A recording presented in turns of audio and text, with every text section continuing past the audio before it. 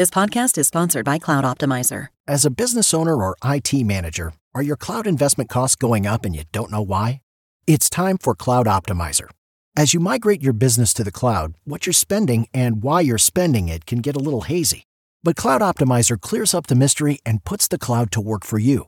Cloud Optimizer starts by analyzing usage patterns, right-sizing resources, leveraging discounts you may not be aware of, implementing automation, and much more. And by reducing unnecessary expenses and maximizing performance, Cloud Optimizer guarantees you a savings of 5 times what you spend for their service.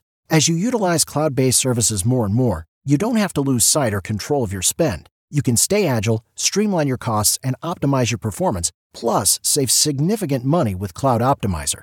Make the cloud work for you with Cloud Optimizer. Get a free assessment and find out how much you can save by going to cloudoptimizer.com. Go to cloudoptimizer.com for your free assessment. That's cloudoptimizer.com. He's here. He's here. Now, broadcasting from the underground command post, deep in the bowels of a hidden bunker, somewhere under the brick and steel of a nondescript building, we've once again made contact with our leader, Mark Levin.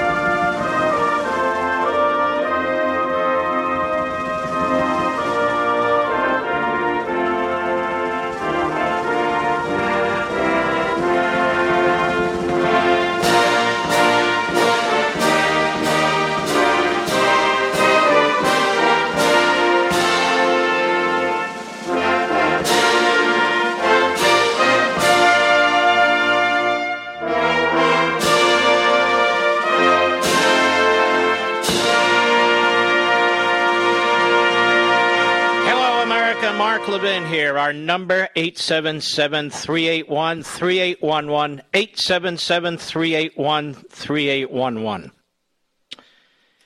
Well, I wish I could be in a giddy mood, but I want to tell you what's taking place now economically. We're headed for a recession. We're headed for a recession. Nobody will say it. I'm going to tell you it. I've seen this before in the 1970s. We've got massive debt. The Democrats want to push through even more debt, massively expand spending and the government at exactly the wrong time, if there's ever a right time. They want to massively increase taxes on businesses.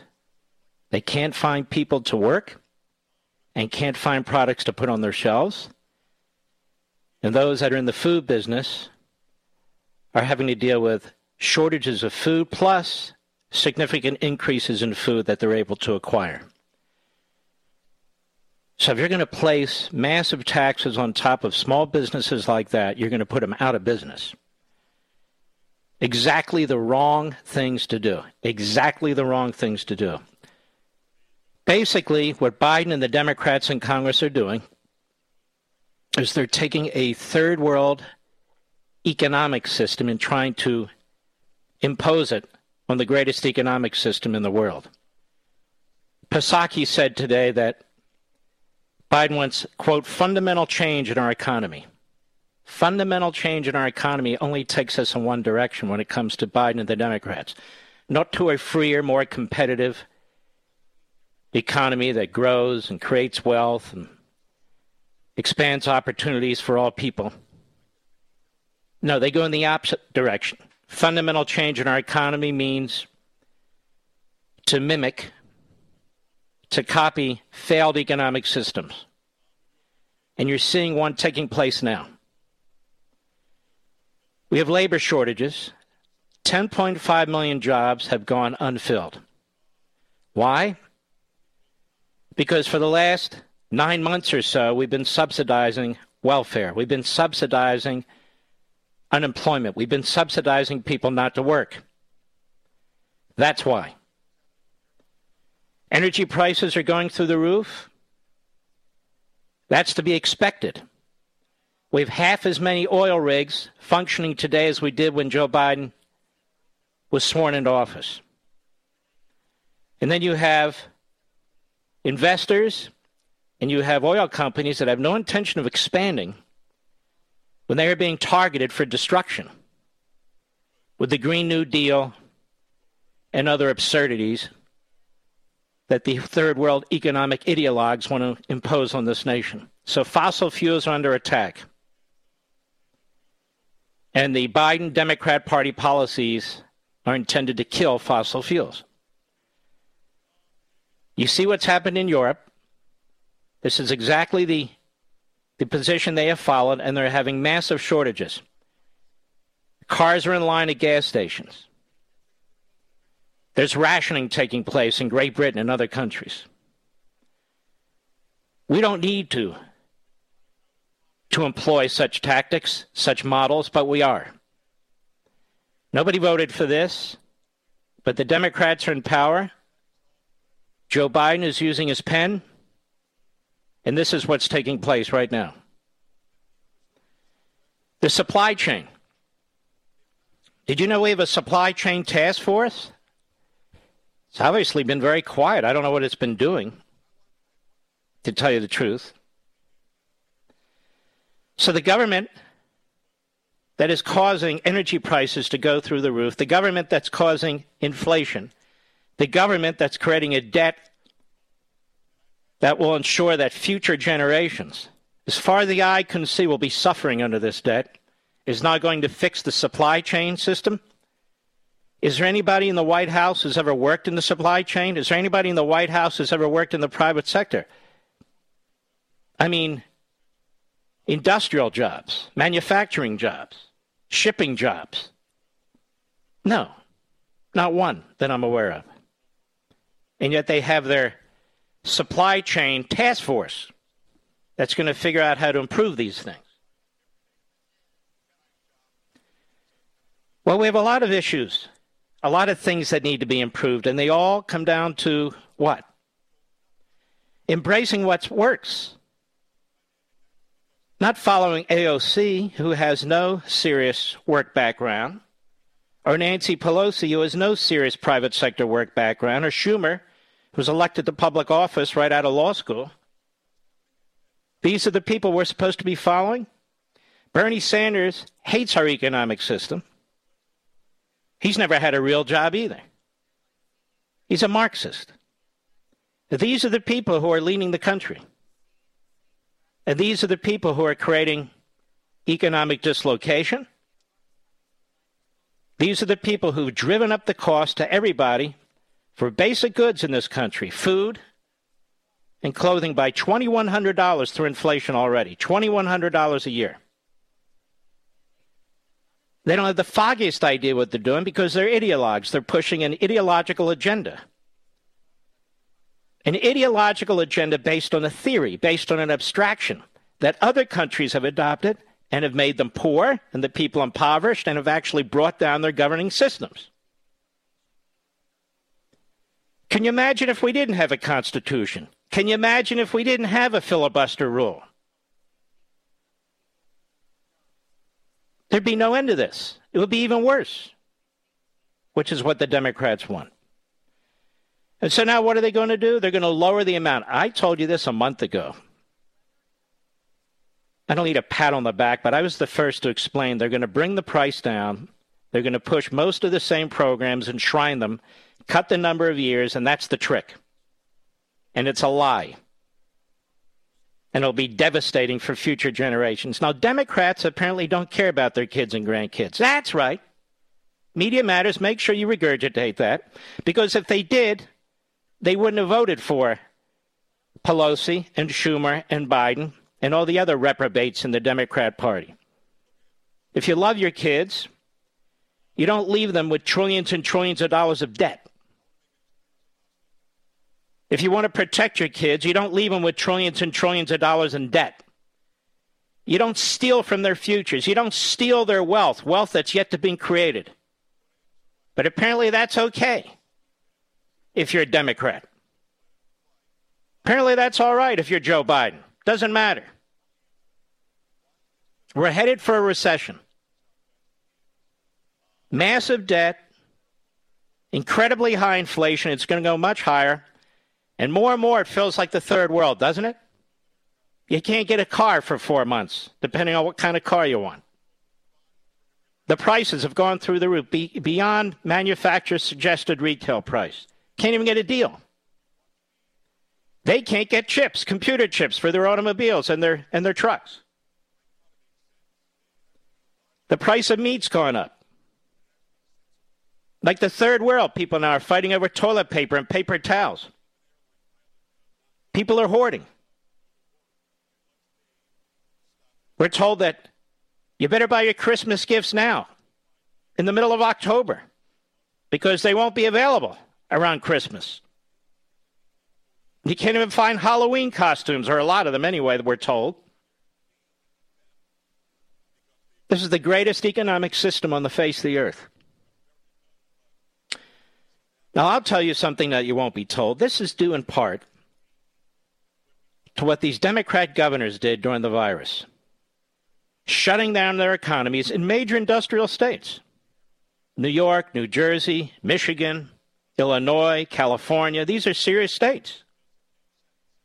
Shutting down these economic systems.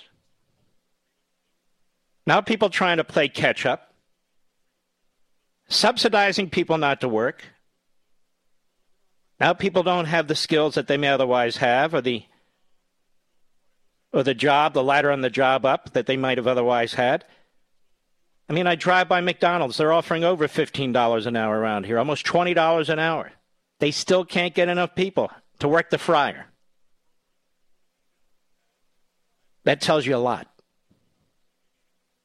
We're tens of thousands short on truckers.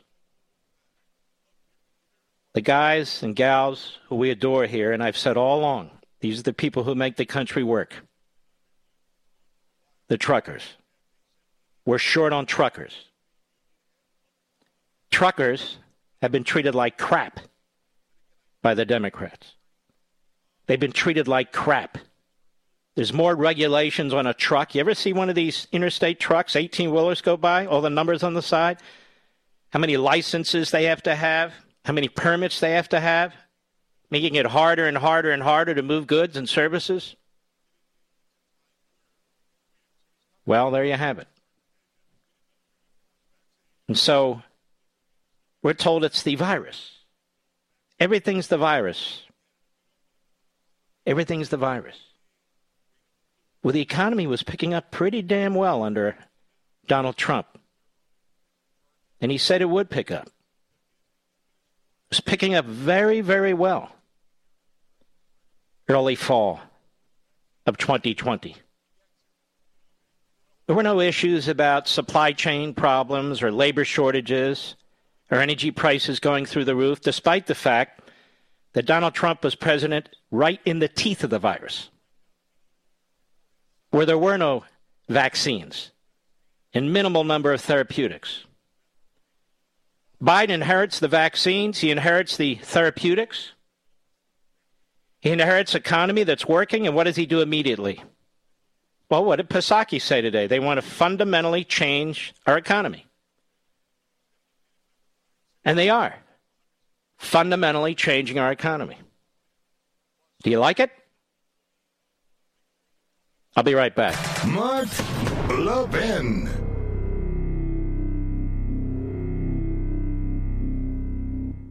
In today's digital age, where cyber threats loom larger than ever, safeguarding your personal information is paramount. So why is Congress considering a law that could put your credit card data at greater risk of being hacked and exposed to foreign networks? This Durbin-Marshall credit card bill could jeopardize your financial data, make it more susceptible to cyber intrusions. It's a controversial bill that proposes a shift in billions of dollars worth of consumer transactions to payment networks that lack the robust security measures consumers rely on. Who could possibly want that? Well, the answer? Woke corporate megastores seeking to inflate their multi-billion-dollar profit margins. The Durbin-Marshall credit card bill will undermine our safe and convenient payment systems and endanger your data security. It's time to take a stand. Visit electronicpaymentscoalition.org. Make your voice heard. Tell your senators to oppose the radical Durbin-Marshall credit card bill, paid for by the Electronic Payments Coalition.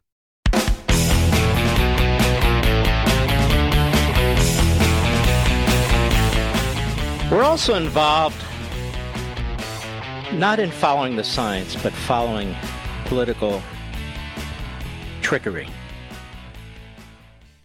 Political trickery. Over 70% of the people in this country have been vaccinated. I've said this over and over again. A significant percentage of the people who have not been vaccinated have gotten the virus, have survived it, and have natural immunity, and have the antibodies. So when you add the 70% to that significant percentage, which the CDC and Fauci and Biden and the rest refuse to do, it could be 85%, it could be 90%. A nation of 320 million people, excluding under 12 years old, to have that kind of a protection rate is very significant. It's very significant. And that's the science. Another study came out of Israel today, underscoring what the initial study said about natural immunity and antibodies being much stronger than the vaccines. Now, I'm not talking about what people need to do, how they behave. What I'm talking about is the science. If you're vaccinated, or if you've had this virus, you're as protected as you can be. The percentage of the people who are not protected, notice I said protected, not vaccinated. The percentage of people in this country who are not protected is relatively small. The purpose of a vaccine is to protect you from the virus. If somebody near you is unvaccinated and you're vaccinated, why do you care? If you've had the virus and you have these natural antibodies, immunity, why do you care? Now we're told there are some breakthroughs. Of course there's some breakthroughs. Nothing is perfect. Nothing is perfect. There are some breakthroughs. They're minuscule. Absolutely minuscule. And as minuscule as they are, their trajectory is going even down further. Now, on the other side of the ledger, we have nurses who are being fired. We have teachers who are being fired. We have medical assistants who are being fired. We have people in companies of all sorts who are being fired and let go. We have draconian requirements being dictated by the government against the United States military, where apparently hundreds of thousands of service personnel have not been vaccinated. What are you going to do? Push them all out on a dishonorable discharge? Police forces, what are you going to do? They're not following the science. And this is another hardship for the economy and certainly for these individual human beings and their families. Joe Biden said during the election that you can't mandate a vaccine. He said early in his presidency the same thing. He's obviously lying. So they screw up everything. They're not following the science. They're not following rational economics. They're not following anything but their own ideology and power demands. I'll be right back.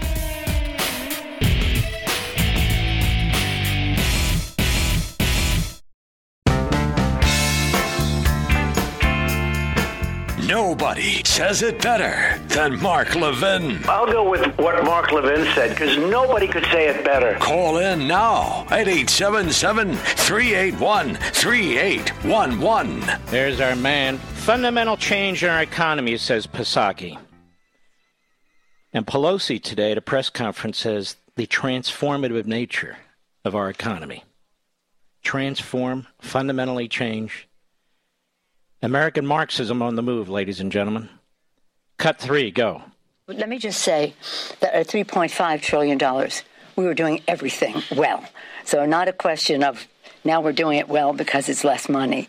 But the fact is that if there are fewer dollars to spend, there are choices to be made. And the members have said, let's get the results that we need, but we will not diminish the transformative nature of what it is.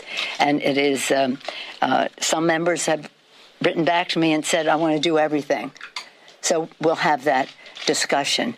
But again, in the family section of it, the transformative nature of the Biden child tax credit, child care and universal pre-K really go together. That's sort of they go together. They're part of the same, meeting the same need. Issues that relate to home health care. There's certain things that we're still talking about a couple of $1 trillion, but it's not, it's more, it's much less. Oh, God, just listening to her, isn't that hard? You see, ladies and gentlemen, it's what I told you. They will change names. They will aggregate programs. They will cut the number of years they claim to pay for them, but they're going to push the vast majority of their quote-unquote transformative agenda, transformative nature of their agenda, or the fundamental change in our economy. That's the plan. And my concern is many of these phony moderates. Who's that guy in Northern Virginia again? What is his name? I always get it wrong. Anyway, that guy in Northern New Jersey, not Northern Virginia. Gottheimer, he's a fraud. And these others, they're going to say, see, we cut the cost, ladies and gentlemen, we cut the cost. When in fact, they're Ponziers. That's what they are. When in fact, all these phony moderates in these red districts or marginal districts or leaning purple districts are going to lie to you. And we can hope that Manchin and Sinema hold firm. It's not clear that they will if this takes place. I hope they do. They've been good so far. Because if they knock it down to $2 trillion, you got to look at the fine print. And the fine print isn't really $2 trillion. It's going to be tens of trillions of dollars over the course of the next decade or so. That's what they're doing. And Nancy Pelosi made it abundantly clear that you out there who aren't billionaires and aren't millionaires, hardly, that you are going to have your bank accounts tracked. Cut 1, go. One of the pay-fors in the Build Back Better bill that's been proposed is IRS cracking down on some unpaid taxes. Banks are starting to get calls from customers, and they're reporting these calls. They're concerned about this tracking of transactions that is greater than $600. So Americans are starting to be worried about this. Do you think that this pay-for of giving the IRS more money to crack down on unpaid taxes is going to stay in the reconciliation bill? And what do you say to Americans who are concerned about that? Yes. Well, I mean, with all due respect, the plural of anecdote is not data. I've said that before here. Yes, there are concerns that some people have, but if people are breaking the law and not paying their taxes, one way to track them is through the banking measure. I think 600, but that's a negotiation that will go on as to what the amount is. Why do they assume people are breaking the law because they don't want the government tracking $600 transactions, Mr. Producer? Why do they assume that the American taxpayer, they don't care that illegal aliens are breaking the law, they don't care, no, but the American taxpayer who has a checking account or a savings account that brings in $600 or spends $600, that the IRS should be able to track that. to find tax cheats. I've been warning about this for a long time. This is not aimed at rich people. This is aimed at you. All of this is aimed at you. All of it is aimed at you. Look at what's going on in the economy now. I began the program with it. That affects you more than the wealthy. Inflation affects you more than the wealthy. Lack of goods and services in your grocery stores and other places, that affects you more than the wealthy. The wealthy can afford whatever they want. American Marxism seeks to control the people, the parents, the taxpayers. It's all about attacking the great middle class in America, which Marx did not foresee. Marx thought the Industrial Revolution in America would result in, among other places, the Great Revolution, the Marxist Revolution that he had dreamed about. But it didn't. It did the opposite. The Industrial Revolution showed how capitalism succeeds. Despite all the history books and the robber barons and so forth and so on, the fact is it created a massive middle class, wealthier than any mass population in any other country on the face of the earth. Ultimately, the American massive middle class lives better than kings and queens lived 100 years ago. Just 100 years ago. With all kinds of foods and drinks and so forth and so on, and major supermarkets and warehouse stores, except when the government steps in. Through economic dislocation, redistribution of wealth, massive taxation, massive regulations, pushing this ideology, this American Marxism ideology. And so they want to control you. That's what they're doing with the mandates. That's what they want to do. They have the IRS. Do you trust the IRS after the Obama administration weaponized it against the Tea Party? The IRS is a very dangerous agency. It's not one the founders ever contemplated. It's a very, very dangerous agency. And to give it the authority to monitor your bank accounts. Oh, we're only interested in the rich. Then why are you starting at $600? Don't buy it. I'm telling you now. It has nothing to do with the rich. It has everything to do with you. Now, she's got more on her mind, does Pelosi, as small as it is. Let's go to cut 5, Mr. Producer. Go. But it was the manifestation of it now, Mr. Yarmouth and Mr. Boyle. First of all, you can see that Biden isn't the only one with cognitive issues. The Speaker of the House can barely speak, despite her title. And what she's trying to mumble through here, she's talking about the enabling the Treasury to raise the debt ceiling on its own.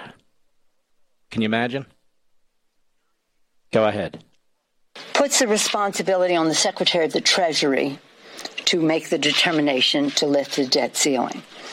That decision could be overruled by the Congress. It would take 60 votes under the present custom, but nonetheless, Congress would have to overrule that. That seems Congress wouldn't if they got rid of the filibuster rule, which would come next. You see, folks, for these Democrats, for the American Marxists, there's never enough money, there's never enough borrowing, there's never enough debt, there's never enough spending. Because their ideological paradise is an impossibility. It's an impossibility. You're never going to wipe out all poverty. You're never going to make all sick people well. You're never going to have the kind of equality that they spout, even in the worst kind of regime, like North Korea. It just doesn't exist. And so we have these barriers to protect us from people like this, from tyrants, from totalitarians, and they seek to destroy every one of these barriers. whether it's spending or whether it's the culture, whatever it is. Because these people are not substantive people. That is, they're not realistic, reasonable people. You can point example after example of how this Marxist ideology, in one form or another, as applied throughout the world, has destroyed liberty, has destroyed representative government, has destroyed economies, has impoverished people, has resulted in people being servants to the cause. You will not find a single Marxist government anywhere in the world that has accomplished anything that Marx said it would accomplish. Period. There's no withering away of government. The centralized police state is more horrific than even imaginable. Human beings do not behave as Marx insisted they must. And Americans don't behave as Biden, Pelosi, Schumer, and the other American Marxists insist we must. That's why you see so much resistance, whether it's at school board meetings, whether it's about mandates,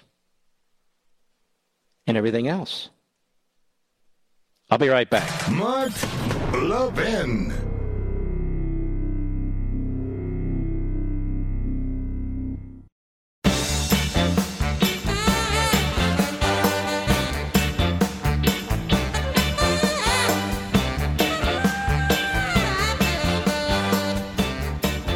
Finally, and I promise I will move on from this, but this is a big deal. This bill they want to push through is going to change your life. It's going to drag down the economy even more. And so it's required that I spend some time on this. I said Psaki was talking about fundamental change in the economy. Well, here she is today. Cut 6, go. The president wants to make fundamental change in our economy, and he feels coming out of the pandemic is exactly the time to do that. So there you go. There you go. Our economy needs to be fundamentally changed. It needs to come more in line with the Marxist model. Not in every technical sense, obviously. But the Democrats never push for freedom. They never push for individuality and free will and competition. They never push for fiscal responsibility. They never embrace free market capitalism, ever. In other words, those things that have made us such a strong country. They don't even embrace representative government. They don't even embrace representative government. And so they talk about climate change. First of all, they say it's a crisis. There is no climate change crisis. There's no climate change crisis. That's number one. Number two, if there was a climate change crisis, there's not a damn thing we mere mortals can do about it. Nothing. Number three, what is a climate change crisis? What does that mean? What does that mean? How's that measured? It's a phony science. It's just the next American Marxist movement, born out of the 70s in Europe, the degrowth movement. They finally came up with a nomenclature that's catchy. Climate change. What are we going to do about it? The Green New Deal. By people who've never done a damn thing in their lives to improve this country. But this is what they plan to do. It all sounds so great, doesn't it? Of course it does. But we reject it. Because we know what they intend to do with it. It's destroy your lifestyle. Make you more of a servant of the federal government. Now, I want to spend more time on this in the second hour. I thought about leading with this, but I felt it was very, very important to get into what's going on, what people want to do to your lives. You know, Congress was never set up to be able to have this kind of power over your life. But here we are. Here we are. The presidency was never set up that through executive orders a president could have so much power over your life. And of course, you won't find the massive administrative state anywhere in the Constitution. And yet all these elements come together to rule over you, to try and tell you how to live your life. You're an adult. You're supposed to be able to make decisions for yourself. You're an American. You're supposed to be free to make decisions for yourself. But that's clearly not the case in many respects anymore, because your betters, by self-identification and self-aggrandizement, think they know better than you. And again, that's the notion of American Marxism. But what I was talking about was the Loudoun County schools. I don't know what you've heard today. I don't know what you've read today, but you haven't heard me discuss this. And of course, we've been at the point of the spear on this critical race theory and genderism issue, what's been going on in our school districts for a long, long time. And you remember that video of that middle-aged gentleman? That middle-aged gentleman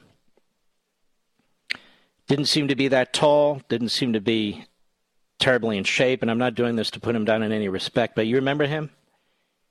He wanted to speak at the Loudoun County board meeting, and for reasons I still don't understand, he wasn't permitted. And then the Loudoun County's sheriffs, who were there at the time, accused him of disorder and trespassing and literally wrestled him to the ground. A man that hadn't broken any law, a man who wanted an opportunity to speak to his elected representatives, a man who hadn't shown any tendency toward violence, any threats. He wanted to speak. But he was pushed to the ground by the sheriffs and taken away because the board members didn't want to hear from him. Now I think we know why the board members didn't want to hear from him, and I think we know why the board wanted to silence him.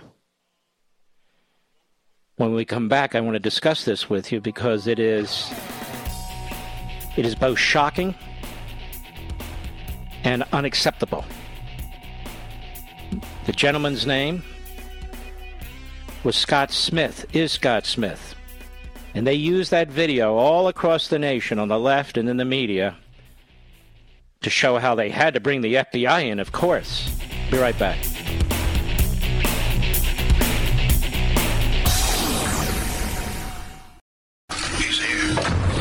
He's here. Now, broadcasting from the underground command post, deep in the bowels of a hidden bunker, somewhere under the brick and steel of a nondescript building, we've once again made contact with our leader, Mark Levin. Hello, America. Mark Levin here. Our number, 877-381-3811, 877-381-3811. This gentleman, citizen of Loudoun County, taxpayer, parent, Scott Smith, his face has been shown all over the world. It's been used by the Biden administration and Democrats and their surrogates in the media as an example of violence, as an example of why the FBI and the National Security Unit and the Criminal Division and all the rest need to have an unconstitutional role in watching our school board meetings and our parents and our taxpayers. I want to tell you a little bit about this gentleman. I mean, they almost took his shirt off while they were apprehending him. They arrested him, I'm sad to say. And I think in the Washington Examiner, Beckett Adams did a very good job of summing it up. He wrote, Scott Smith was arrested on June 22 at a school board meeting, Loudoun County, Virginia, that was deemed an unlawful assembly, quote unquote, after attendees voiced opposition to a proposed policy expanding special protections to transgender students. Smith was dragged from the event in handcuffs, his pants falling down, his lip bleeding. He was charged later with disorderly conduct and resisting arrest. Smith's arrest soon became a national story. The small business owner became an avatar of anti-school board protests, representing the unruly and ignorant anti-mask, anti-critical race theory, and anti-transgender parents in their crusade against the progressive put upon school officials. What few knew until now is that Smith attended the June 22 hearing to confront school board member over his daughter's alleged rape in a school bathroom by a, quote, gender fluid, unquote, boy. And as I understand it, this took place in a high school, Stone Ridge High School, which is where my kids went to high school. The details apparently don't matter to the National School Board Association. In a letter to the White House this month, it actually highlighted Smith's arrest as an example why federal law enforcement agencies need to investigate and prosecute parents who oppose mask mandates and the teaching of critical race theory. Quote, as these acts of malice, violence, and threats against public school officials have increased, the group's letter to the president said, the classification of these heinous actions could be the equivalent to a form of domestic terrorism and hate crimes. It adds, we request a joint expedited review by the U.S. Departments of Justice, Education, Homeland Security, along with appropriate training, coordination, investigations, and enforcement mechanisms from the FBI, including any technical assistance necessary from and state and local coordination with its National Security Branch and Counterterrorism Division, as well as any other federal agency with relevant jurisdictional authority and oversight. And as I pointed out, this was a coordinated effort, as pointed out by a wonderful legal foundation. Coordinated effort by the White House, Department of Justice, and the National School Board Association, among others. The Department of Justice announced last week it would mobilize the federal law enforcement apparatus against school board protesters, saying it will investigate and prosecute as necessary.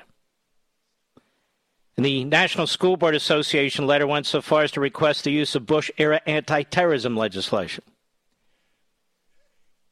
And in its letter, the group listed a few of the most outrageous examples of the threats and acts of violence, quote-unquote, suffered by its members. The incident involving Smith is near the top of the list. And by the way, state members of the National School Board Association were not contacted. Two of them reject the letter that was sent to the president, including the one in Virginia. On August 17, Smith was found guilty on all charges and sentenced to 10 days in jail. Quote, all suspended contingent on a year of good behavior, unquote, reports the local Loudoun Now News. The top prosecutor on the case, Commonwealth's attorney Bhuta Biberaj, who ran as a pro-leniency platform, also pursued a fine and anger management training for Smith. Additional punishments the defendant's attorney found astonishing, given the 10-day sentence already seemed excessive for a man with a largely clean record. By the way, she was put in power by Soros, and she lets all kinds of criminals go, but this guy she threw the book at. It's an amazing turn of events for a father who simply tried to speak out after his daughter was raped and beaten at school in a bathroom.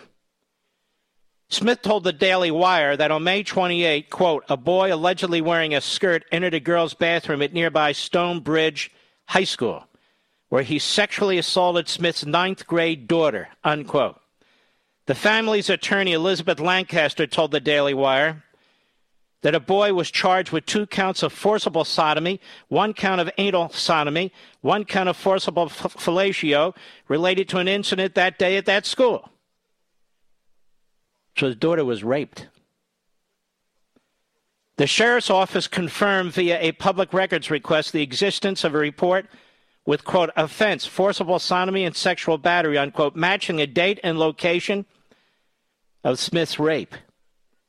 Yet on June 22nd, during the school board's hearing on the proposed policy for transgender students, school board member Beth Bartz said our students do not need to be protected and they are not in danger.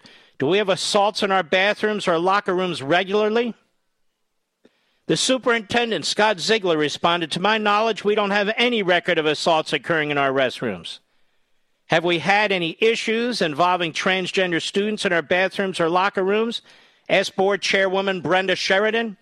Said Ziegler, the superintendent, I think it's important to keep our perspective on this. We've heard it several times tonight from our public speakers, but the predator, transgender student or person simply does not exist. Now, Mr. Smith was arrested at the hearing during heated exchange with a pro-transgender policy activist. Smith claims the woman accused him of fabricating the story of his daughter's rape, going so far as to question the girl's mental health. This obviously enraged Smith, who then called the woman a bitch. This is when law enforcement officials intervened. A police officer grabbed Smith's arm, prompting the father to yank it back. A scuffle ensued. Smith was then forcibly removed from the assembly and barred from the school board building. Loudoun County officials voted on August 11 to approve the transgender policy. Smith learned later that his daughter's alleged assailant reportedly assaulted a second girl, even though Smith was assured the relevant authorities were handling the first matter. Quote, a teenager from Ashburn has been charged with sexual battery and abduction of a fellow student at Broad Run High School. Different, obviously, than Stonebridge. The Loudoun County Sheriff's Office announced in a statement, the investigation determined on the afternoon of October 6. The 15-year-old suspect forced the victim into an empty classroom where he held her against her will and inappropriately touched her, unquote. Smith's attorney says the suspect is the same boy who allegedly attacked her client's daughter, a fact the Daily Wire confirmed via a confidential government source. Smith said he called his probation officer and he told me, yep, I put him in juvie yesterday. The Smith, by the way, Mr. Smith, you should bring a massive lawsuit against the Loudoun County school system, the sheriff's office, and the school board. I'm sorry, but that's the way it goes. The Smith family also said they contacted the Special Victims Unit detective who reportedly told them, I can't tell you what happened, but it happened and it's bad. The family said prosecutors have informed them the court date for their daughter's alleged rapist has been moved back to October 25 to accommodate the two separate charges. There's much more to this story, including details of how left-wing groups conspired to slander and abuse dissenting parents. When you talk about injustice, it doesn't get much worse than the case of Scott and Jess Smith. Their daughter was raped and beaten. School administrators attempted to deal quietly with the matter in-house, and then school board members denied it even happened. Smith was then bloodied and arrested for speaking out, and the county's normally lenient prosecutor threw the book at him. The Smith family then learned their daughter's rapist allegedly sexually assaulted a second girl. Now the National School Board Association is using the Smith family's tragedy as justification for mobilizing the federal government against concerned parents. It's just insult on top of insult. Unsurprisingly, the ordeal has inspired Smith to get involved in local politics, something he says he hasn't really cared about until now. You want to radicalize someone, this is how you do it. So I would encourage Mr. Smith's lawyer to bring a major lawsuit against the school district, against the school board. I would name the school board members specifically by name, against the superintendent, against the principal of Stonebridge High School, to bring a lawsuit against the sheriff's office, and if possible, a lawsuit against the prosecutor. That's what I would do if my little girl were raped and I was treated like this at a public forum. And this is one of the major examples used to justify the Department of Justice unconstitutionally intervening in school board meetings and violating the First Amendment, among other things. Unbelievable. Unbelievable.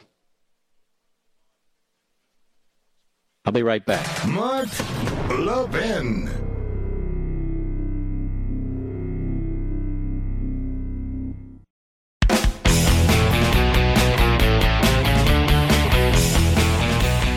I'd love to know the name of the judge in Loudoun County who sentenced Scott Smith too. I'd love to know his name.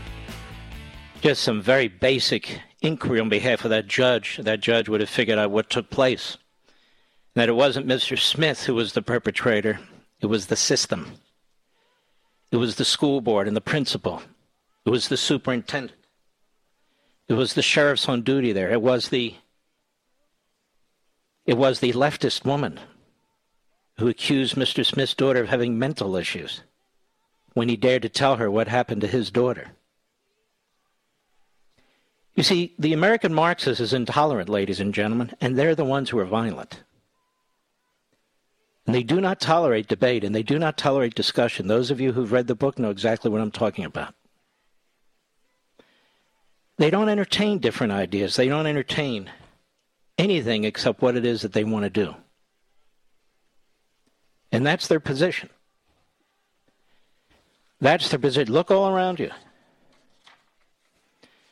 That's why when I started this book, I was just trying to husband everything that was going on and make the case that the counter-revolution to the American Revolution is in full force. It can no longer be dismissed or ignored, for it's devouring our society and culture, swirling around our everyday lives, ubiquitous in our politics, schools, media, and entertainment. Once a mostly unrelatable, fringe, and subterranean movement, it is here, it is everywhere. You, your children, and your grandchildren are now immersed in it. It threatens to destroy the greatest nation ever established, along with your freedom, family, and security. Of course, the primary difference between the counter-revolution and the American Revolution is that the former seeks to destroy American society and impose autocratic rule, and the latter sought to protect American society and institute representative government. The counter-revolution or movement of which I speak is Marxism. I've written about Marxism at length in 2 earlier books and discuss it regularly on my radio show and television shows, obviously the opening of American Marxism.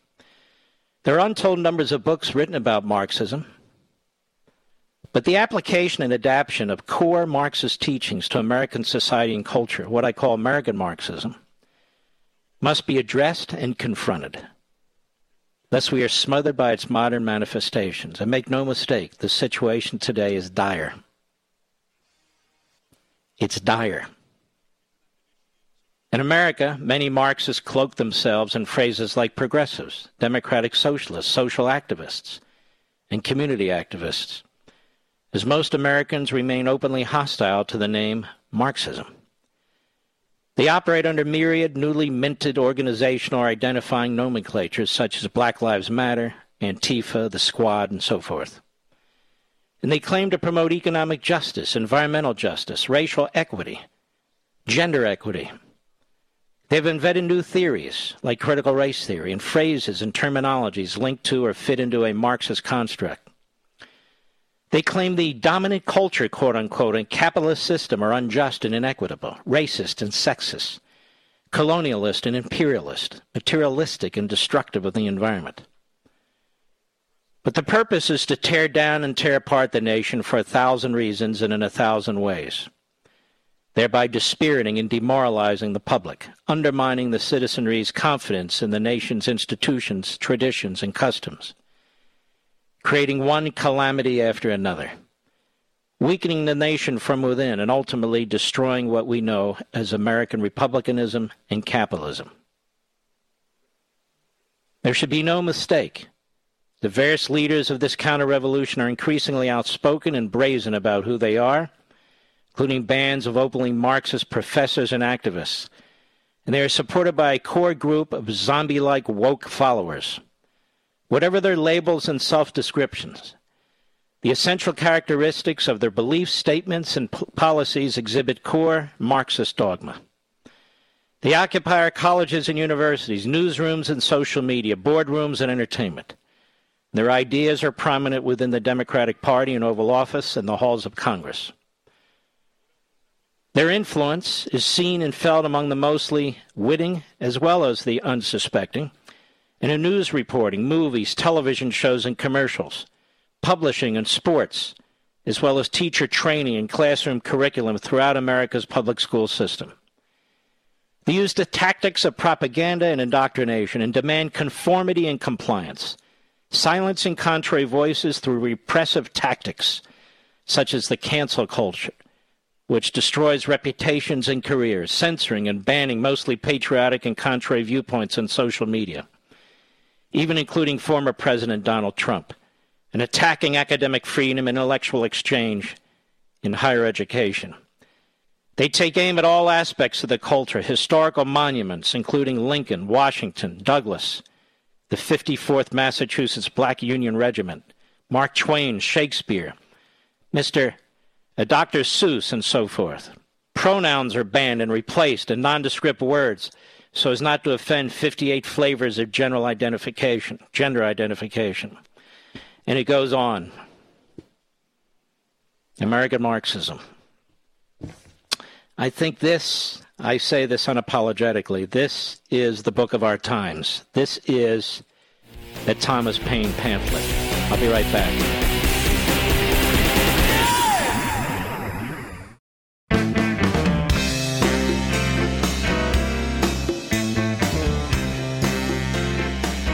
Mark Levin, radio's hell-raising intellectual. Call now, 877-381-3811. I want to join the parents of Loudoun County and demand the resignation of the school board and the resignation of the principal at Stonebridge High School and the resignation of the superintendent. Now, how could they not have known what took place in that unisex bathroom when Scott Smith's daughter was raped, a 9th grader, by a quote-unquote transgender boy who went into that bathroom wearing a skirt? That's number one. Number two, I believe the sheriff's office should be apologizing to Scott Smith for the way, in my view, that he was manhandled. That's right. I said it. Number three, the prosecutor in this case, a Soros stooge, her resignation should be demanded as well. She threw the book at Mr. Smith. He didn't hurt a soul. He dared to insist that he not be removed from the board meeting. An illegal assembly on his part, apparently. They tried to make a mockery of this man. The National School Board Association used him to try and advance their tyrannical agenda. There's always two sides to a story, ladies and gentlemen. There's always two sides to a story, at least two sides. And now we know the side for this man, a businessman, small businessman, who's tackled to the ground, almost loses his pants and his shirt, has a bloody lip, all because he wants to go to a school board meeting, explain what took place in defense of his daughter, and explain that the transgender agenda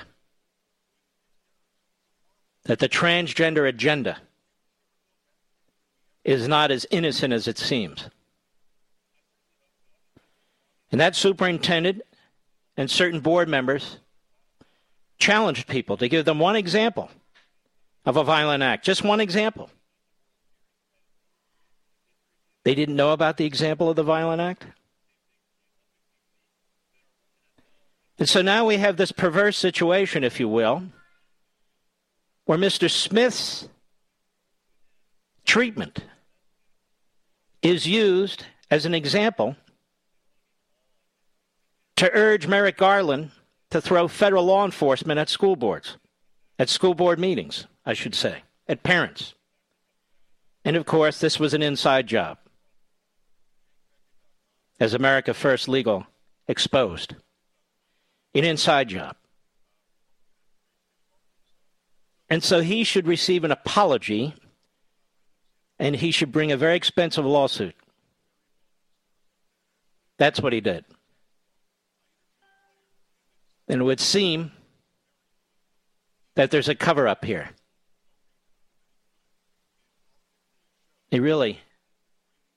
It's really quite appalling. Jason Johnson, most of you don't know who Jason Johnson is. Jason Johnson, as I have found out recently, is a professor at Morgan State University in Maryland, the School of Global Journalism and Communications. Jason Johnson was on MSNBC yesterday, where I guess he's a regular. Professor. Global Journalism and Communication. And I want you to listen to what he says and what passes as journalism and acceptable commentary on MSNBC. I can tell you this would not be accepted on Fox. But on MSNBC, it's okay. And I want to remind you, MSNBC is owned by Comcast. So here is this professor, Jason Johnson, of Morgan State University, Black University, School of Global Journalism and Communications. Cut 11, go. You know, look, speaking of educational opportunities, one of the other crimes that we've seen lately in the state of Texas is this new book banning that they've got, where they're chasing after books and they don't want kids to learn about critical race theory. That's why I have Jerry Kraft right behind me. Hold on a second. I thought they're not learning about critical race theory. Isn't that what they say, Mr. Producer? But they obviously are. Go ahead. Books for kids, and these are the kinds of things they don't want. But this is the thing. Alan West, he is the zeitgeist of the Republican Party right now. They want that same kind of, they want that sort of natural, all natural flavor racism, but they want it in blackface with a 1990s flat top haircut. That's what they want, and that's what they can get out of Alan West. Okay, you got that? This is a professor. No doubt he's tenured. They want, who are they? White people? Who are they, Republicans? They want that same kind of, they want that sort of all natural flavor racism. But blackface with a 1990s flat top haircut. That's what they want and can get out of Alan West. Do we know what program this was on, Mr. Producer? On the Joy Reid program. Who's a bigot and a homophobe. The Joy Reid program, where if you want to hear racism, 60 minutes straight, you watch her show. But this professor, Jason Johnson, is a jackass. He's a buffoon with this kind of bigotry. And he's teaching kids. They want the same kind of, they want that sort of all natural flavor racism, but blackface with a 1990s flat top haircut. That's what they want and can get out of Alan West. Who runs MSNBC? Do we even know, Mr. Producer? Who is the president or the CEO of MSNBC? Why isn't that individual ever focused on? Nah, he's gone, Phil Griffin, I believe. I believe he's gone, or at least he's been pushed off to the side. There's somebody else. There's somebody else. Because this is the kind of racist, bigoted poison that you get to hear. Rashida Jones. Is this what you want, Rashida Jones? Is this okay by you? Apparently so, Rashida Jones. Apparently so. She doesn't have to answer for any of this so-called talent on her network. Disgusting attacks on other people, natural flavor racism, but blackface with a 1990s flat top haircut. Yeah? Well, he served his country. What have you done, pal? What have you done, you jerk? You jerk? What about Rashida, what's her last name? Rashida Jones. Apparently she has no standards. Boy, does MSNBC suck. Next thing you know, they'll be giving Al Sharpton a show. Oh, wait a minute, they did. Well, here's Al Sharpton on the Morning Schmo Show. Al Sharpton is so smart. He's so profound. He's so articulate. He's such a great humanitarian, as his entire career demonstrates, that the Morning Schmo wants to have him on a regular basis. Cut 10, go. I think one of the mistakes that this White House has made, one of the mistakes Democrats have made. I think one of the mistakes is why. Always sounds like the guy's in a constipated mode, doesn't he? Always, it can't, what is it, amazing? Go ahead. Reason with anybody. They just should have pushed these mandates through immediately, shouldn't have done the slow roll, because they're never going to win this 40%, this 43% over. And how would you do it, moron? This guy's a lawyer, you believe that? I don't know if he's still licensed. Hopefully not. Slip and fall lawyer. Slip and fall hack on TV, that's for sure. Yeah, they should have mandated it on everybody. How about people that have had the virus, you jackass? How about them? Should they be mandated too?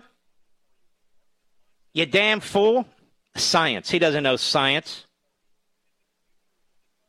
The only science he knows is political science, and he doesn't know that well. But, of course, he's asking Sharpton, an expert. Go ahead. You can't reason with unreasonable people. I mean, these people have dug in. That's their identity. That's who they are.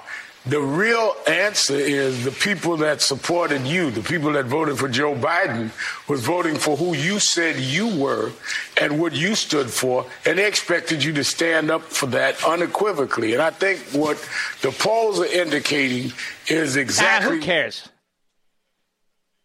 What do you think about that, Al? Al Shaw, what do you think about that? You can't reason with unreasonable people, he says. They've dug in. Like this is a political, ideological war. A lot of people refuse to be vaccinated because they've had the virus. And they have a better immunity than people that take the vaccine. That's the truth. That's the truth. But there you go. More standards over there at MSNBC. Joe Scarborough, who failed at radio. Al Sharpton, you know all about him. And Professor Jason Johnson, making fun of a black man and the way he looks. What a piece of crap that guy is. I'll be right back. Mark Levin.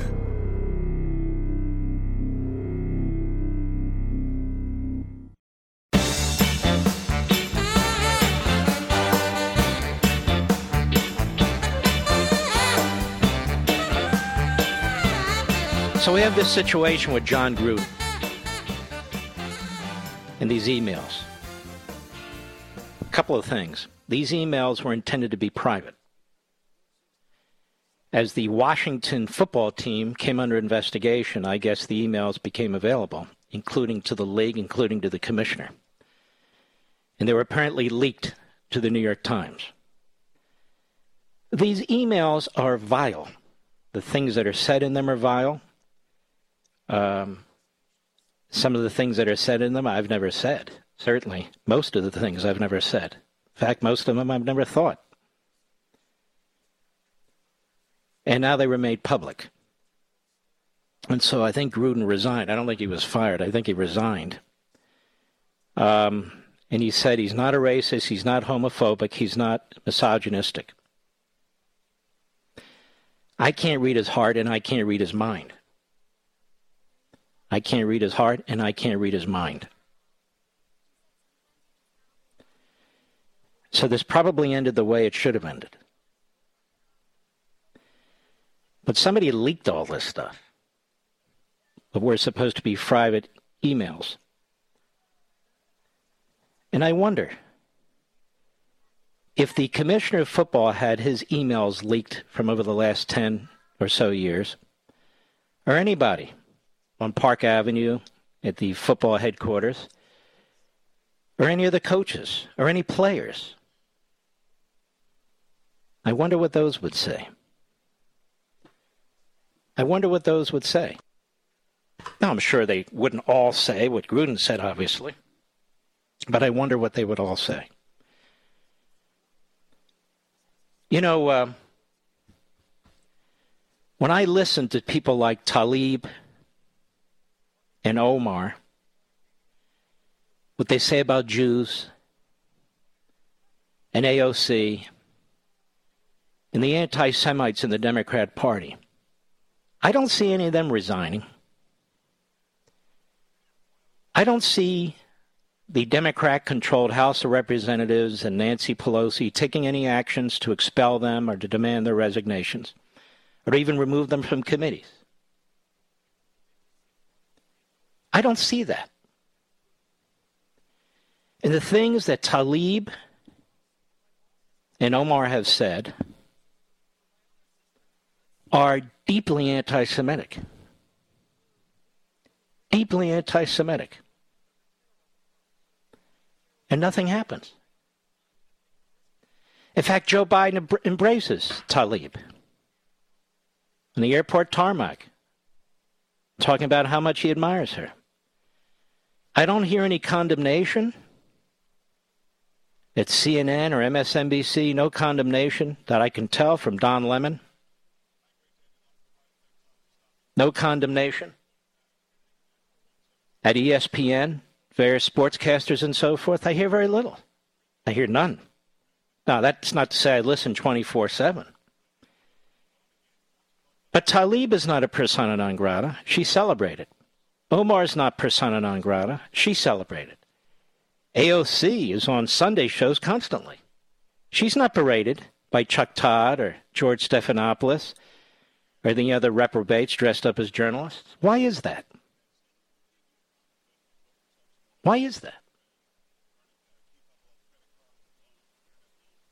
So Gruden's out.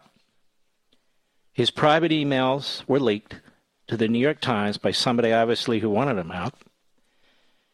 And the things that he said obviously were not intended for public consumption, but public consumption is what took place. And he left. He resigned.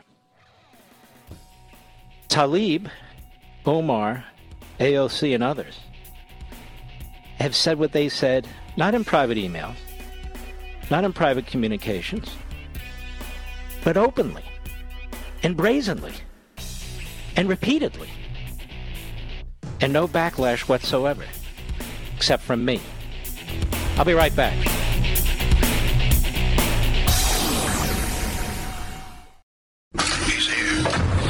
He's here.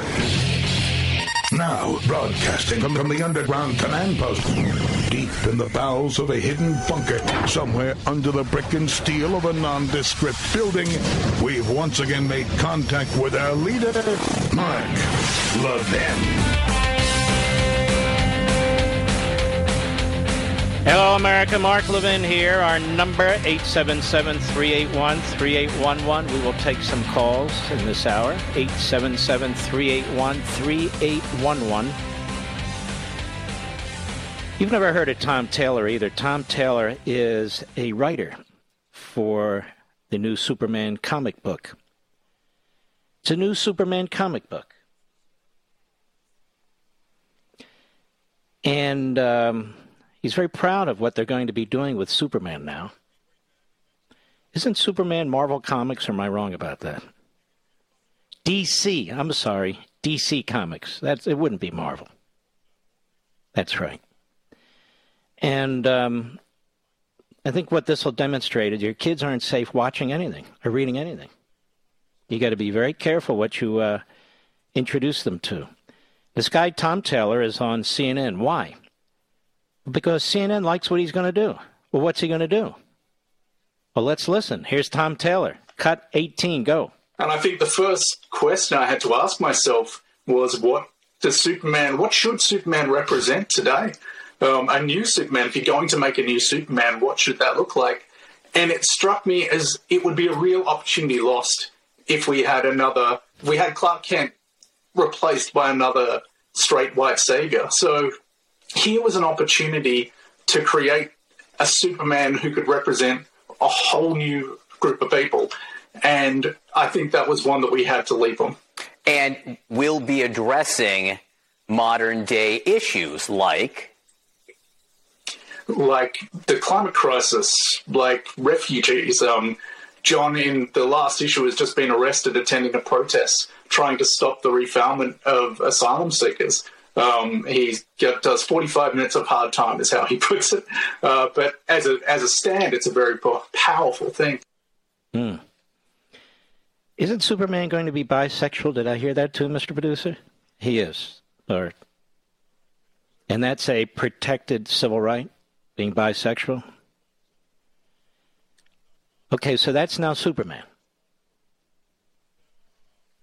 Superman. Okay. What are they going to do with Wonder Woman?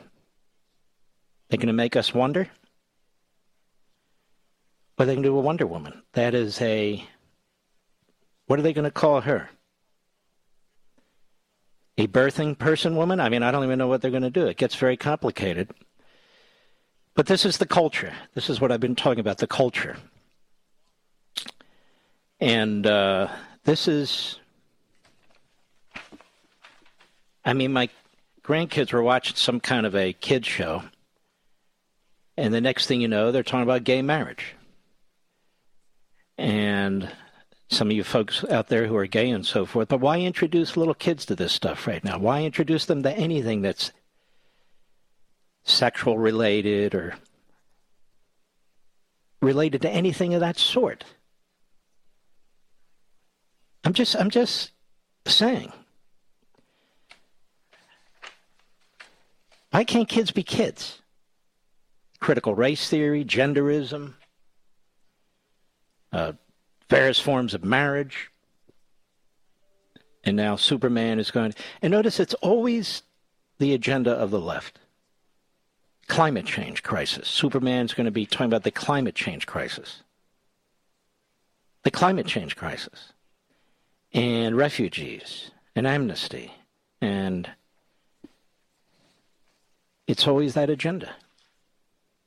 It's always that agenda.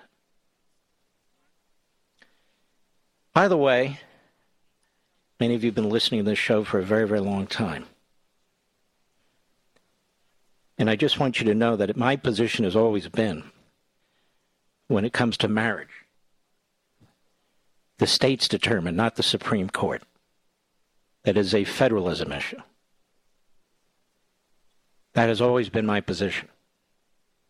And so when Justice Kennedy, not too cleverly, but over the years, was building the case for the Supreme Court to mandate same-sex marriage, I rejected it. I opposed it. Because if that's what California wants to do, then California does it. Although California didn't at one point.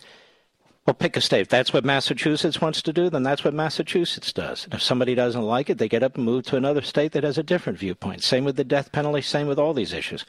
I don't believe the court, I don't believe 9 lawyers should be making such decisions for the rest of the country. I'm not taking calls on this. That's my position. So if Massachusetts permits gay marriage, same-sex marriage, so be it. If Utah does not, so be it. That's always been my position. Again, with the death penalty. I don't think the Supreme Court should be outlawing the death penalty and so forth. If Florida wants to have it, so be it. If Rhode Island doesn't want to have it, so be it. People are not stuck in these states. If they think the state is unjust or immoral, or people want to do certain things that are legal in one state and illegal in another, well, then pick your state. That's the genius of the system. That's the genius of the system. What if the Supreme Court had ruled the other way and said no on same-sex marriage for the whole country? Again, many of you will disagree with me. I don't agree with that kind of a decision either. At all. The states will decide. But apparently not anymore. So we shall see. And that's why there are these brutal fights over... I know I'm taking a U-turn here, but that's why there are these brutal fights over nominees to the Supreme Court, because more and more the Supreme Court is setting cultural and social policy in this country. They basically have nationalized these issues, whether it's prayer, where you can have prayer, what kind of prayer you can have, where the Ten Commandments can go, where they can't go, and that sort of thing. The court gets involved in all these decisions, and I don't think it should. I don't think it should. And, the issue, when you look at same-sex marriage, the vast majority of states had either legalized it or were moving towards legalizing it. Things can't happen at the snap of a finger. They typically don't, particularly as things change. It's like the Lawrence decision, the sodomy decision. There were really about 5 states that still had that law, and none of them were going to stand for long. But that case was seized upon by Justice Kennedy because he understood where he wanted to go in 8 to 10 years from now. I just don't agree with that kind of legislating from the bench. This is why you have the battles on the Supreme Court on Roe versus Wade. Any serious constitutionalist knows that's not a legitimate decision. Even Ruth Bader Ginsburg realized it wasn't really a legitimate decision, although obviously she strongly supported the outcome. And so people who oppose abortion like me, we're never going to accept a decision like that. Ever. Ever. Well, I went off a little bit here, didn't I, Mr. Producer? But sometimes we do that sort of thing. Adam Schiff has a book out, I forget the name, about saving America, but we almost lost it and we could lose it again. This guy's like the biggest sleazeball there is, and there's a lot of sleazeballs out there. He says Republicans are the insurrectionists because they tried to overturn an election. Now, this sleazeball was trying to overturn Donald Trump's election time and time and time again. And he used the sleaziest of tactics because he's a sleazeball. And the Russia collusion issue, he went into that, embraced it, and advanced that cause too. This is a man who's always been a danger to the Republic. He's a danger to the Republic, and he has a book out. And, of course, he's on the January 6th committee with other geniuses who tried to overturn the 2016 election, and 2 Republicans who were never Trumpers, because they want to do everything they can to stop Trump from running for president again.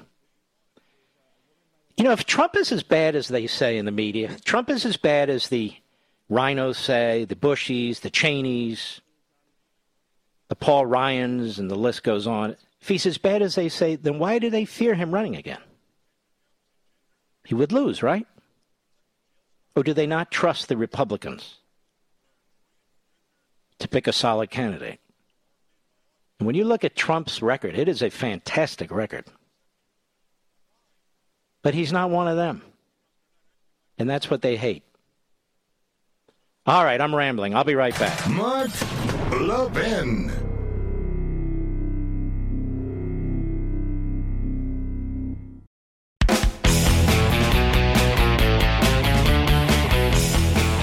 All right, let's take some calls. What do you say? Let's go to Jonathan, Caswell, Tennessee, XM Satellite, a trucker. Jonathan, how are you, sir? How you doing, sir? It's great to talk to you, Mr. Levin.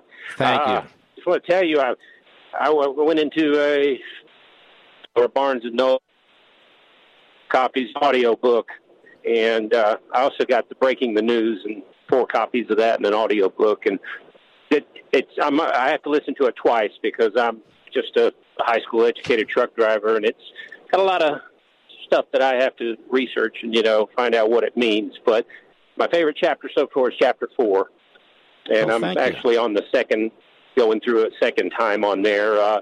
But Alex Carlo's book will answer some of your questions about who's at the media and stuff like that. He's got a lot of stuff. But now, Jonathan, I've always said about this book, take your time, and you may have to go through it once or twice. And chapter 4 is on CRT and genderism and Marxism, how they all relate. And that seems to be among the favorite of a lot of folks, too. It is. And I had a dirty, just FYI, and to do my part to, speak out and everything, I had a dirty trailer. I just went up to Boston, and on the back of the trailer, I wrote, got my glove, and I wrote CRT equals segregation. And on the other side, I wrote, read American Marxism by Mark Levin. I drove up to Boston with it from Tennessee. And nobody assaulted you. Well, thank you for that. I appreciate that. You're very, very kind. And I want to send you a copy of American Marxism, signed copy. Thanks a ton. I really appreciate that, Jonathan. Now, folks, the books are going to be a little delayed getting out because I'm getting together the book plates to sign, which I will do next week. So they'll start, those that haven't received them, they'll start going out next week. And those of you who are going to retail stores to purchase the book, you're not going to believe this. There is a paper shortage. Are you aware of this, Mr. Producer? And so the printing of books is going to become a little bit more complicated. I was just told this. So I want to encourage those of you who want to get copies for Christmas or Hanukkah or for other occasions, birthday, whatever. I'm quite serious about this. If you're not getting an ebook, if you're not getting the audio version, you want to get a hardcover version, I would suggest you get the hardcover version now and not wait. Lumber prices are through the roof, and obviously that's where paper comes from. And lumber is becoming shorter and shorter in supply. I'm telling you, it's like the third world around here. So if this is something you've been thinking about, getting a copy or giving a copy for a special occasion, as a gift during the holidays, this is not hype. I was told this yesterday, and I said, you got to be kidding me. He said, nope. I said, well, it makes sense. It's lumber. Get your copy or copies now because I don't know what it's going to look like when the holidays are here. I'm just being perfectly honest about it. All right, let us go to Robert, Los Angeles, California, XM Satellite. Go ahead, Robert. Hey, how you doing, Mark? Thanks for all you do for all the dedicated American patriots out there. Thank you, sir. I just wanted to, this John Gruden thing, the first thing that popped out at me was that the utter hypocrisy of the NFL, once again, the standard at which they hold the players to is a totally different standard than they hold everyone else to as far as coaching staffs, if they're not politically correct with their, look at John Gruden, right? The guy's always been the same guy. He kind of wears his heart on his sleeve. He probably should have had a lot more professional awareness, and he should know that basically anything that you communicate electronically or on paper is not a private conversation. Right.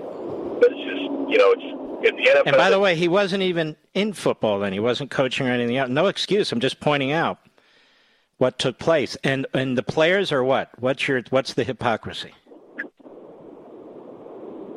Well, you've got a lot of players that are felons. Some of them are multi-felons, several felonies. Now, some of them have beat the hell out of their wives or significant others.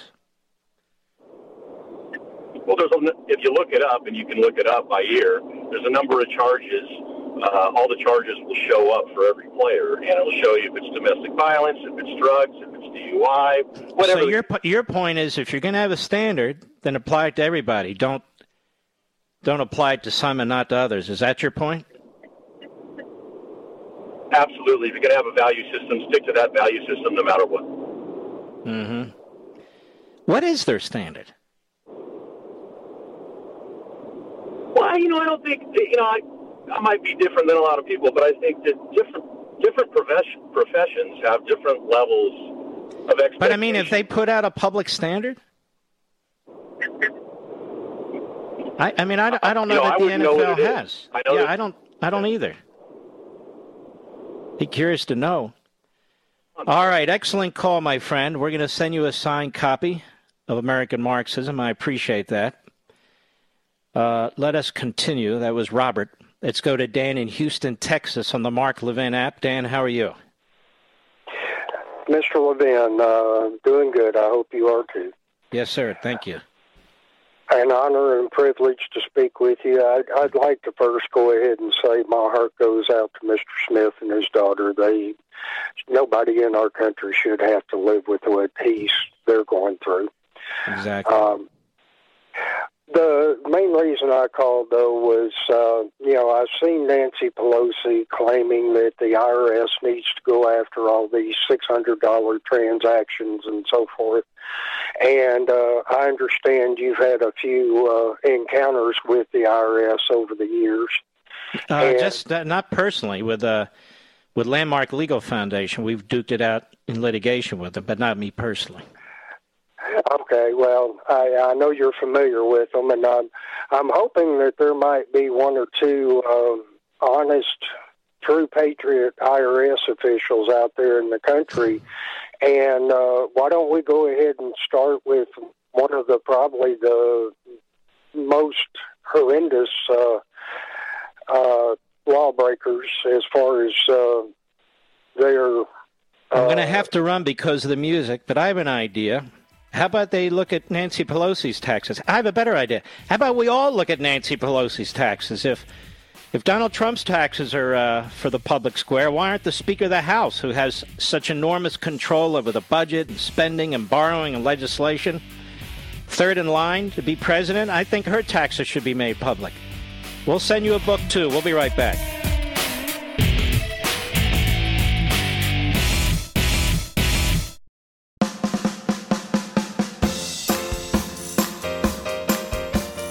The Mark Levin Show, the pool feed for the conservative media. Dive in now. 877-381-3811. Well, you've probably heard this about Kamala Harris. Child actors. I mean, she's such a fraud. They're trying to figure out how to make her seem like, I don't know, personable, competent. But you could tell something wasn't right. It all just seemed so bogus. Cut 19, go. Kamala Harris is the Vice President of the United States, but she's also the President of the Senate and the head of the Space Council. Well, welcome, you guys. Thank you so much. Welcome. Ready to start? Okay, go. So, I may not always be fast to take my parents' advice, but what is the best advice your parents have given you that perhaps you can share with us today? You know, one of the most important pieces of advice that I can offer you guys, and I want you to really remember this, never let anybody tell you who you are. You tell them who you are. Mm-hmm. Never tell anybody who you are. You tell them who you are. Yes, and who are you, Kamala Harris? Have we ever had a worse leadership in Washington, D.C. than this? Certainly in modern times. Seriously.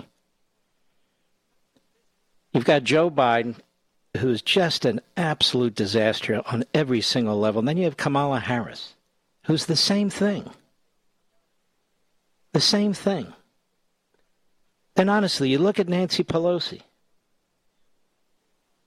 She's a crazy, evil lady. She just is. She's a crazy, evil lady. With her hands darting around and her eyeballs. She doesn't blink, whatever she's doing there. That's why I call her Stretch. It's quite obvious. Her eyes are popping out of her head. Sometimes I call her Eva for obvious reasons, too. She was using the phrase stormtrooper, so I thought, well, if the boots fit, you know. But what a crowd. Just preposterous. All right, Mr. Producer, to whom shall I speak? You have the list there.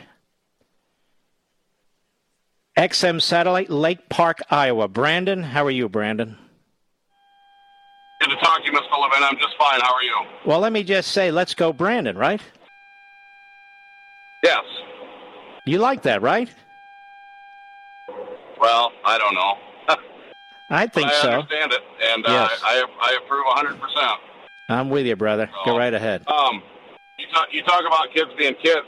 When your anthem came on at 5 o'clock our time, my daughter put her hand to her heart here in the combine sitting next to me. It made me feel pretty good. Might be teaching her the right way. How old is she? But she's 15. Just turned 15. Isn't that wonderful? And you're on a combine, so you're in the middle of the field. Yep, we're harvesting right now, doing corn harvest. What are you harvesting? Corn. Corn. Man, I love corn. I'm a corn guy. Yeah, the weather's been pretty good. We're going to get some rain tonight, so we're trying to get a little bit more knocked out before the rain comes. So, you know, you were talking about shortages earlier in the lumber supply. We were told coming into fall that, you know, some of the parts at like your John Deere shops or Case, I guess I don't want to mark it, right. but things might be hard to come by this fall. And I did have my combine in the shop there for part of a day here the other day, and luckily they had the parts. But there's been some concern over that, and you know, we like to say we're not immune in the Midwest, but we you know, we don't always get the impact of some of the real world things going on in the east or west coast, but it's really hitting here. You know, I also drive truck, and there's loads not getting covered out here. Got brokerages looking for trucks, getting pretty desperate looking for loads, and you know, it just all kind of ties hand in hand. So, you know, it's hitting out here pretty hard.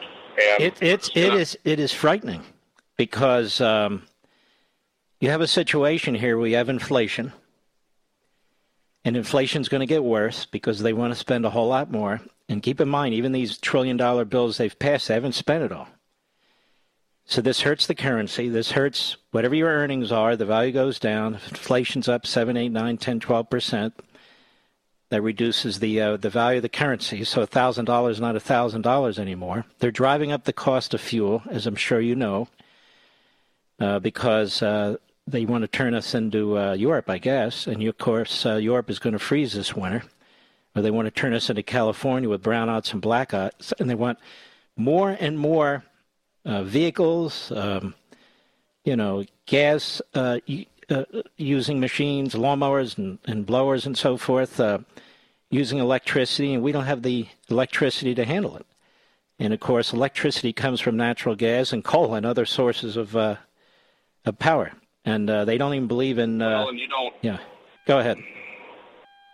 You don't get renewable energy without burning fossil fuel. I mean, we've got windmills up here, and you're right. We've got a windmill group just outside of our community that they've taken the windmills down, I think, 3 times since they put them up in less than 10 years. And the carbon footprint, the materials they've had to haul in, the trucks that have had to run up down the roads, they've had to rebuild a lot of the gravel roads around here just to handle the payload and whatnot. I mean, it's a fraud. Crazy, you know, and it is. It really is. I mean, I'm okay with conservation. We try to do our best out here, but at some point, you know, how contradictory can you be when it comes to when you talk carbon footprints, just to have a little green energy, and I don't know. We're pressuring Saudi Arabia and OPEC to produce more oil for us. Now, how stupid is that? And the communist Chinese are now using more coal. Because they have shortages of fossil fuels now. We were energy independent until Joe Biden took over, and we've shut down rigs. We've shut down any new drilling on federal land, and the federal government controls almost 30% of the United States, the land in the United States, and a lot of it is used for mining minerals and also drilling for oil and natural gas and so forth, and they shut it down. These are people who have no experience whatsoever, whether it's farming or ranching, whether it's an assembly line, whether it's a small business or a large business. These people haven't done any of this, and so they just sit there with their ideology. They say climate change is an existential threat. No, it's not. You can't even define it. The hell is it? Anyway, well, what I don't understand is how they, like my truck, for example, it has to burn more fuel to make cleaner air. Well, that doesn't make any sense, you know. Mm-hmm. So well, the listen. fuel economy suffers because... The good thing is you'll never go hungry because you're a farmer, and that's a good thing. And I want to thank you for your excellent call, and do not hang up. I want to send you a signed copy also of American Marxism. I appreciate it. I don't think I've ever had a farmer call me while he's harvesting. Have we? I don't think so. All right, let's slip in one more right now. Jack, Brooklyn, New York, the great WABC. Jack, go right ahead, please. Yep. Hello, Mr. Levin. You know, I was brought up. I first want to say I was brought up with with my morals from my parents, and they taught me whenever I see a police officer or a firefighter or a military soldier, that I tell them thank you for your service. So what I'd like to say to you is thank you for your service. You don't understand what you do for this country every day by informing us. Well, thank you. I'm definitely not one of those great heroes, and I was brought up the same way. But thank you very much, my friend. But you're their voice, sir. You are their voice. And I know that because I've spoken to a lot of them, and they say how much they appreciate what you do for them. Well, I'm honored. What's up? Also, what I would like to say is, this whole thing with this critical race theory, you know, what they're trying to do is also with this $1 trillion bill, this American Marxism. You put it in the best words possible. You know, this $1 trillion bills. You know, one of the reasons why the founding fathers. One of the biggest reasons why the founding fathers made our country is because they had a saying, taxation without representation is tyranny. Mm-hmm. And they're trying to put our grandkids and our great-grandkids in debt, trillions of dollars, because they're in the mood. You know, this government is really, it's gotten sick. And then they try to tell you that the teachers know better for the children than the parents. You know, anyone who knows what a parent's love for a child is will tell you right away, these teachers don't know anything. This critical race theory, what do they think? They're going to teach? You know, if I would have been brought up with critical race theory, thank God my parents shielded me from it. But if I would have been brought up like that, I don't know what I would be doing. I would probably be also in jail. But, you know, I live in New York, so I'd probably be let out the next day. Yeah, okay. But you make a great point. They're stealing wealth that's yet been created from future generations, and those future generations have absolutely no say. No say in what's happening to them and no say in what's going to happen to them. That's a very, very important point, Jack. And so they're easy targets. And so what this American Marxism is this. It is not only an attack on the existing culture and governmental and economic systems, but it's an attack on future generations. And this is why if you're a parent and you're voting for people like this, you must really dislike your kids, because that's exactly what's happening. I'm sorry. I have no better way to put it than that. And you make an excellent point, Jack, that all these generations yet born and the wealth yet created, they don't have taxation with representation. And their parents and grandparents, in many cases, don't give a damn about it. Certainly the politicians don't, because they're stealing from them. And they're going to have to live with this. They're going to have to live with the consequences of these massive debts. And then you have this party, the Democrat Party, starting at the top, but all of them, including people in the media, the New York Times, saying it doesn't cost anything. It doesn't cost anything. And they lie to themselves, and they expect us all to buy in, but we don't. Jack, excellent call. Don't hang up. We're going to send you a signed American Marxism. I'll be right back. Mark Levin.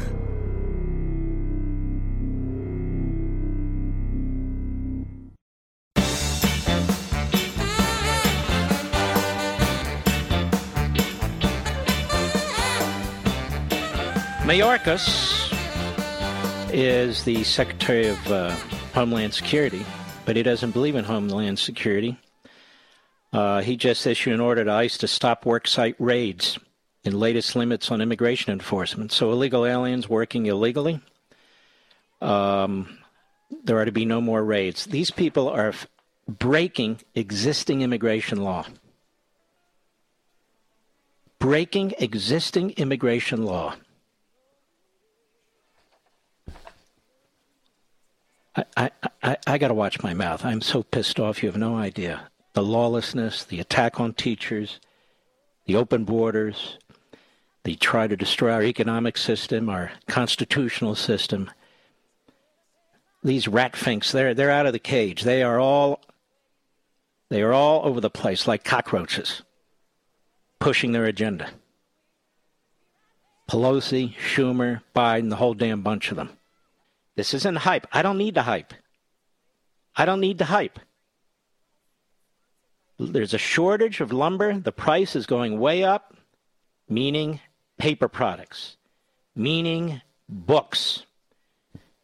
In the next few months, you're going to see the difficulty. You're going to see on Amazon books out of stock and stuff like that. That's what I am told.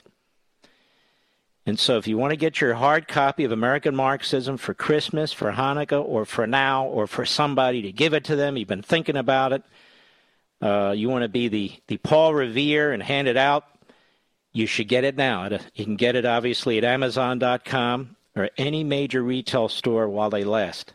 I'm not kidding. This is serious business. What's going on in this country is appalling. It's absolutely shocking. Now, Joe Biden has apparently entered into some kind of a compact with like 130 or 40 countries to have this minimum global tax of 15%. Under the pact, 20% of profits above 10% margin will be siphoned off for tax authorities in participating countries. Now, what's the problem with this, ladies and gentlemen? What's the problem with this? It's 136 countries agreed to implement the plan. You need a treaty. Joe Biden can't just enter into a global tax plan that covers American corporations. You need a treaty, just like you needed a treaty for the Iran deal. But Bob Corker, who was a lousy senator, and McConnell, lousy senator, the Republicans, went along with Obama and screwed around. And so did Sass, by the way, Mr. Constitution. Blew up big time. That's why I don't talk to him anymore. Way back when he screwed up. Big time. You need a constitutional treaty, the participation of the United States Senate, before you can enter into this kind of a global tax arrangement that covers Americans and American corporations. You can't just do this yourself as President of the United States. It'd be bad enough if he bypassed entire Congress, need a statute. But here, it's a higher standard. It's a treaty. And it's a super-duper majority for a treaty. And he won't get a super-duper majority for a treaty. So if he tries to implement this, the first individual or business that they try to apply this tax to, they should bring a federal constitutional challenge. To all this stuff that the Democrats and Biden are trying to do to us.